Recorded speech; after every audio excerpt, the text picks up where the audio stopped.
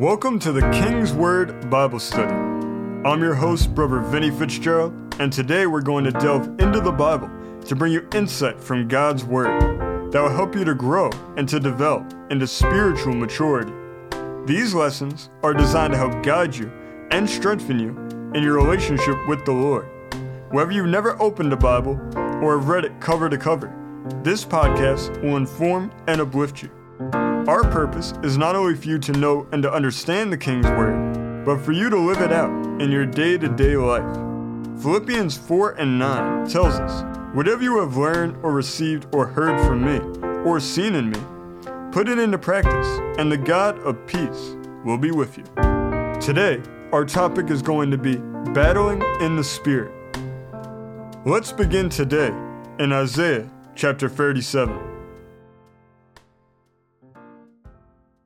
In Isaiah chapter 37, beginning in the first verse, it says, "And it came to pass, when King Hezekiah heard it, that he rent his clothes, and covered himself with sackcloth, and went into the house of the Lord. And he said Eliakim, who was over the household, and Shebna the scribe, and the elders of the priests covered with sackcloth, unto Isaiah the prophet, the son of Amoz. And they said unto him, Thus saith Hezekiah, This day is a day of trouble, and of rebuke, and of blasphemy. For the children are come to the birth, and there is not strength to bring forth. And may be the Lord thy God will hear the words of Rabshakeh, whom the king of Assyria, his master, hath sent to reproach the living God, and will reprove the words which the Lord thy God hath heard. Wherefore lift up thy prayer for the remnant that is left." So the servants of King Hezekiah came to Isaiah, and Isaiah said unto them, "Thus shall ye say unto your master, Thus saith the Lord, Be not afraid of the words that thou hast heard, wherewith the servants of the king of Assyria have blasphemed me. Behold, I will send a blast upon him, and he shall hear a rumor, and return to his own land, and I will cause him to fall by the sword in his own land." In this chapter, we find Judah under attack from the army of Assyria. This was a time of warfare, and it seemed like a tough road ahead. We find that Hezekiah was humbling himself because he was distressed. He rent his clothes and he put on sackcloth. But even more importantly, he went to the house of the Lord. In verse 3, Hezekiah said, "This day is a day of trouble, and of rebuke, and of blasphemy, for the children are come to the birth, and there is not strength to bring forth." This is an important verse, because it shows that they knew that they weren't able to save themselves. They didn't have enough strength. They needed God to intervene on their behalf. The NSAB version translates this verse as, "They said to him, Thus says Hezekiah, This day is a day of distress, rebuke, and rejection. For children have come to birth, and there is no strength to deliver." These were dark days in the land of Judah, and they needed deliverance. We too find ourselves living in very dark days, and it's important for us to see how Judah responded to those days. Because like Judah, our response will make all the difference if we are to truly be delivered. Judah was blessed to have Hezekiah as their king. He stayed faithful to God throughout his entire reign and was a good king. This made a difference in how Judah collectively responded to their situation. How leaders act is more important than we realize. Their actions, whether good or bad, represent and reflect back on those whom they lead. The king or leader of any nation is the figurehead by which other nations perceive the people of that country. As Christians, we too are called to be leaders and representatives. We are called to be ambassadors for Christ. 2 Corinthians 5 and 20 tells us, "Now then, we are ambassadors for Christ, as though God did beseech you by us. We pray you in Christ's stead, be ye reconciled to God." We are each to represent God, and each of our churches are to be embassies of the kingdom of heaven. Hezekiah was both the natural and the spiritual leader of Judah at that time, and his response reflected back on the people of Judah. In the first verse it says Hezekiah went into the house of the Lord. This showed that not only was his faith in the Lord, but that the nation's faith was in the Lord. The priority was in the right place. They put God first. Instead of giving up or fleeing in fear, Hezekiah and subsequently Judah stood their ground in faith, and they put their trust in God. The last part of verse 4 says, "Wherefore lift up thy prayer for the remnant that is left." We, the people of God, are the remnant in the land. We are the ones that God has chosen and set apart for himself. Because of this, we are the restraining force in the world. We are the light shining forth in a dark world, and we are the salt that God uses to preserve the world. Since this is the case, we need to pray for our fellow believers. We need to encourage them in the Lord and lift them up in the Lord. We are the 7,000 who have not bowed the knee to Baal. The remnant may be small in numbers, but we are great in strength, because we have our God with us, and our strength is best exercised and released through our prayers. This is why prayer is so crucial for the remnant. Verse 6 is the next verse that we need to look at. It says, "And Isaiah said unto them, Thus shall ye say unto your master, Thus saith the Lord, Be not afraid of the words that thou hast heard, wherewith the servants of the king of Assyria have blasphemed me." This verse shows us a very crucial spiritual law. They were commanded not to fear because of the words that they heard. Romans 10:17 says, "So then faith cometh by hearing, and hearing by the word of God." Whenever the word of God is heard, it always produces faith in that person's life. The opposite is also true. Whenever the words of the enemy are heard by people, they always produce fear in their lives. This is a spiritual law, and it works mechanically. It doesn't change. The Lord was telling the people of Judah not to listen to the words of their enemies, because if they did, they would become fearful, and they wouldn't have any strength left. We need to be careful who we listen to, and what we allow to go deep down into our spirit. Words carry weight to them, and we should never underestimate the power of words or of their effects. We need to guard the words that we speak and guard what words we allow to go down into our spirit.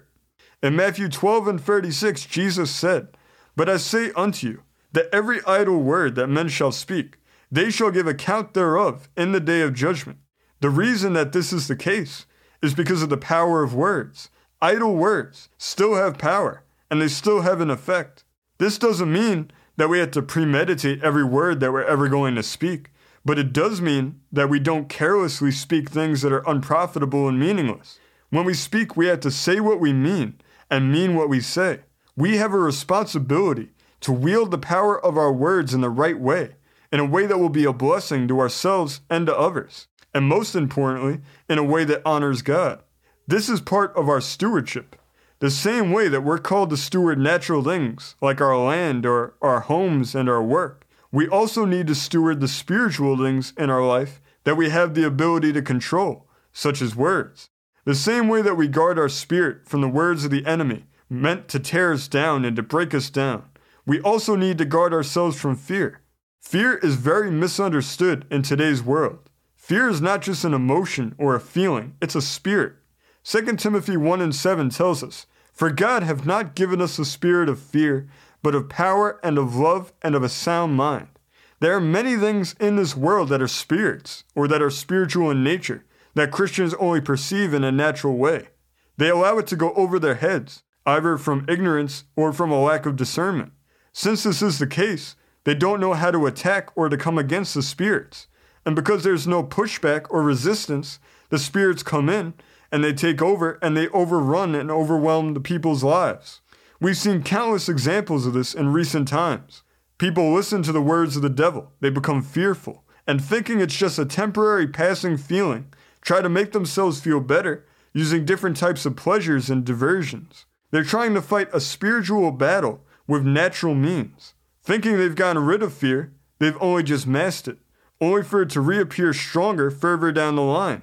While they mask their fear, fear goes into the person's spirit. It gains a foothold in their life and subtly begins to take over until it completely controls that person.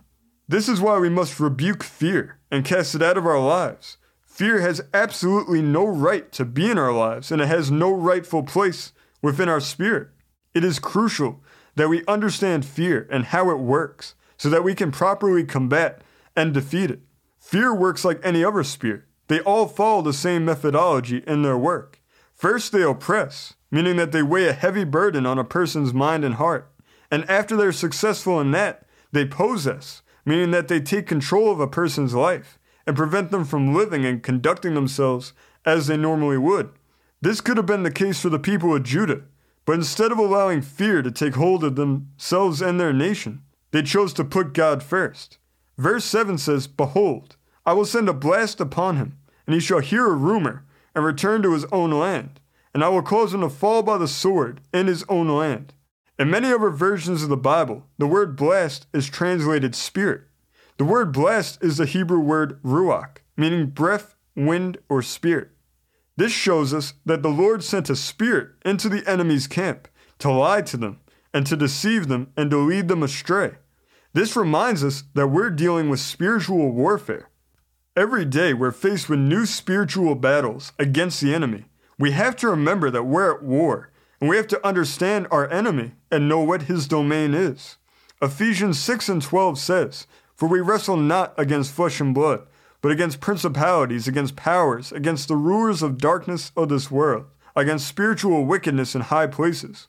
We have to understand that spiritual warfare cannot be fought using natural means. We must do our warfare in the Spirit. Let's go to Ephesians chapter 6. In Ephesians chapter 6, beginning in the 10th verse, it says, "Finally, my brethren, be strong in the Lord and in the power of his might. Put on the whole armor of God, that ye may be able to stand against the wiles of the devil. For we wrestle not against flesh and blood, but against principalities, against powers, against the rulers of the darkness of this world, against spiritual wickedness in high places. Wherefore take unto you the whole armor of God, that ye may be able to withstand in the evil day, and having done all to stand. Stand therefore, having your loins girt about with truth, and having on the breastplate of righteousness, and your feet shod with the preparation of the gospel of peace. Above all, taking the shield of faith, wherewith ye shall be able to quench all the fiery darts of the wicked, and take the helmet of salvation, and the sword of the Spirit, which is the word of God, praying always with all prayer and supplication in the Spirit, and watching thereunto with all perseverance and supplication for all saints." We need to take a closer look at the weapons of our spiritual warfare that our Lord has given to us. The first one is having your loins girt about with truth. Your loins are your reproductive organs. Our mind, although not commonly referred to as such, is a reproductive organ because it produces thoughts and ideas and concepts. Having our loins girt about with truth means that we think and speak truthfully, and that we think and speak about the truth, especially the Word of God and Jesus, who is himself truth. John 14 and 6 says, "Jesus saith unto him, I am the way, the truth, and the life. No man cometh unto the Father but by me." Girding our loins with the truth also means that we spread the truth by telling it to others. Lies can never hold up against truth. The truth is very powerful because it exposes lies for what they are, which is why the enemy tries so hard to suppress it. We need to stand on the truth and stand up for truth. This is how we are to fight. The second piece of armor is the breastplate of righteousness. The breastplate is over the heart. We have to know in our heart and in our spirit that we are righteous in the eyes of God. We also have to understand that our righteousness is not based on anything that we've done ourselves. It is purely based on what Jesus has done on our behalf.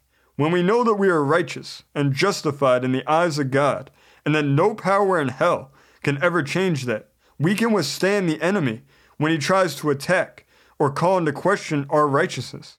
When the devil tries to tell you that you're unworthy or that you messed up too many times to still be righteous, we counteract those attacks by standing on the Word of God and knowing that in God's eyes we are righteous. The devil will try to attack us many times in this way during our spiritual battles, but we have to stand firm on the Word of God. The third piece of armor is having your feet shod with the preparation of the gospel of peace.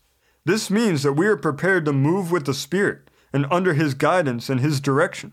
We have to be prepared to give and to spread the gospel. We have to go and we have to be where the Spirit wants us.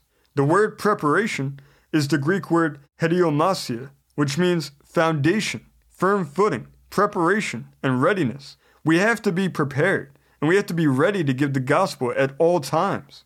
1 Peter 3:15 says, "But sanctify the Lord God in your hearts, and be ready always to give an answer to every man that asketh you a reason of the hope that is in you with meekness and fear. Matthew 28:19 also tells us, Go ye therefore and teach all nations, baptizing them in the name of the Father and of the Son and of the Holy Ghost. We have to be ready and willing to follow the lead of the Spirit and to give the gospel when the opportunity arises. This causes the enemy to lose ground, and we have to have firm footing. We have to have our foundation built upon the rock, and we have to stand on the authority of the Word of God. The fourth piece of armor is the shield of faith.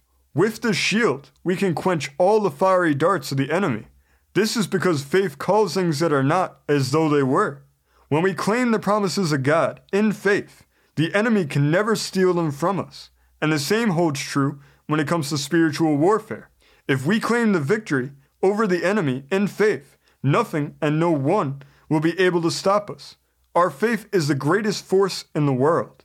We must stay studying the Word of God and hearing the Word, because as we saw earlier, that's how faith is produced in our lives. We all have faith, but now we need to act on it and come against the enemy in his territory. It is our faith that will make us whole, and it is our faith that will bring us the victory. The fifth piece of armor is the helmet of salvation. We need to protect our minds. The devil uses many psychological tactics against us. The same way that we guard our hearts, we must also guard our minds. When we receive salvation, the Lord begins to renew our minds, so that our mind conforms to that of Christ.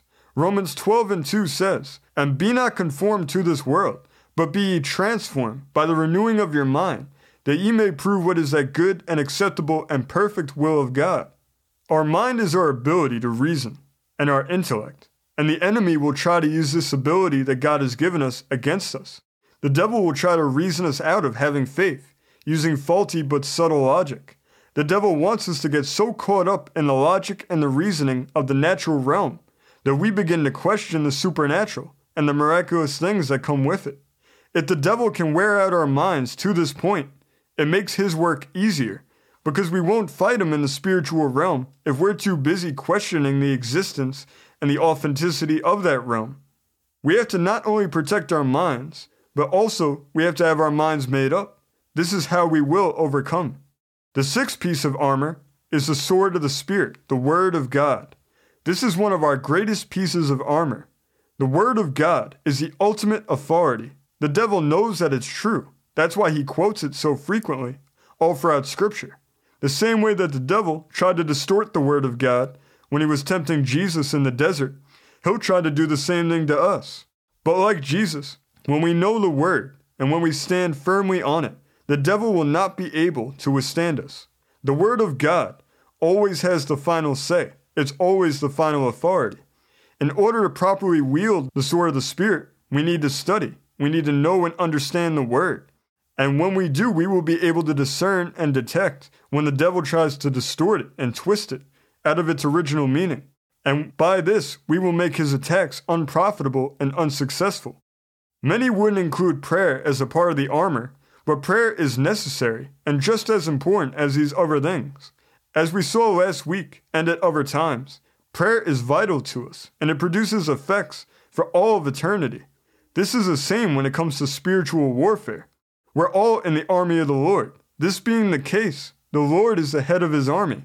There's no greater ability that we could have in our spiritual warfare than being able to speak directly, one-on-one, to the head of the army.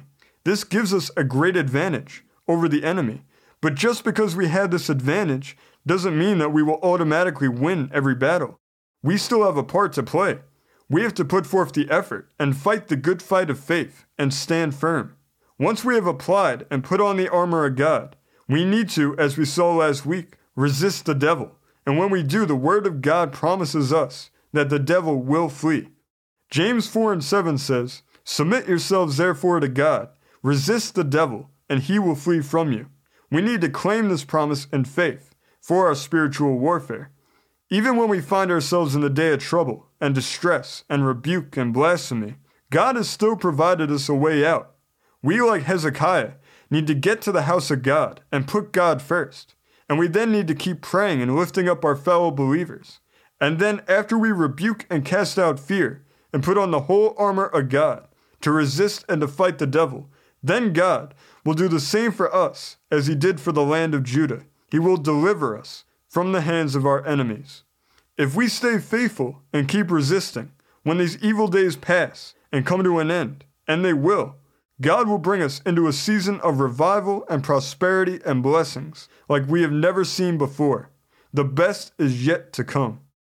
Let's close in prayer. Lord, we thank you for this day, Lord God, and we thank you for your word. And Lord, we make the choice today to put you first and to put you above all else in our lives and to keep you our main priority. And Lord, we pray for the remnant all around the world, the 7,000 who have not bowed their knee to Baal. For our brethren all across the world, Lord, we lift them up and encourage them in prayer right now, Lord God, that you meet every need of every believer, no matter where they are, no matter who they are, and that you bless them and protect them in this warfare that we're all enduring right now, and that you protect us during these evil days. And Lord, we rebuke and we cast out fear. It has no place in our lives. We want joy and peace and hope and all those things that you desire for us, and they cannot reside with fear. So we rebuke our fear.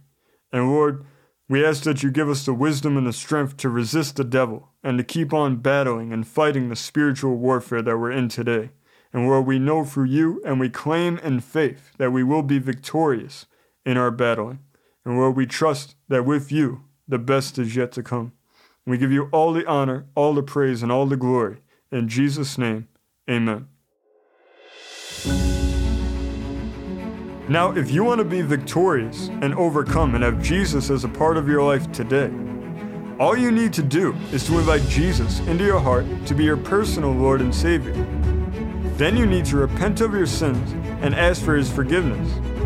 Then you trust that you've been forgiven and you ask for his free gift of eternal life. If you've prayed this from a sincere heart and you truly meant it, then you are now a part of the family of God. Welcome to God's family. We want to thank everybody for listening today. We appreciate you taking out your time to spend with us. If you'd like to give us feedback and tell us how much you appreciate this show, you can contact us at kingswordbiblestudy@gmail.com. If you'd like to learn more about this program and this ministry, you can visit kingswordbible.com. We also appreciate if you write a review from wherever you're listening to this podcast from, and if you follow and subscribe so that more people can hear the King's Word for themselves. God bless you. We want you to know that we love you all, and we will see you next week as we continue to study the King's Word together.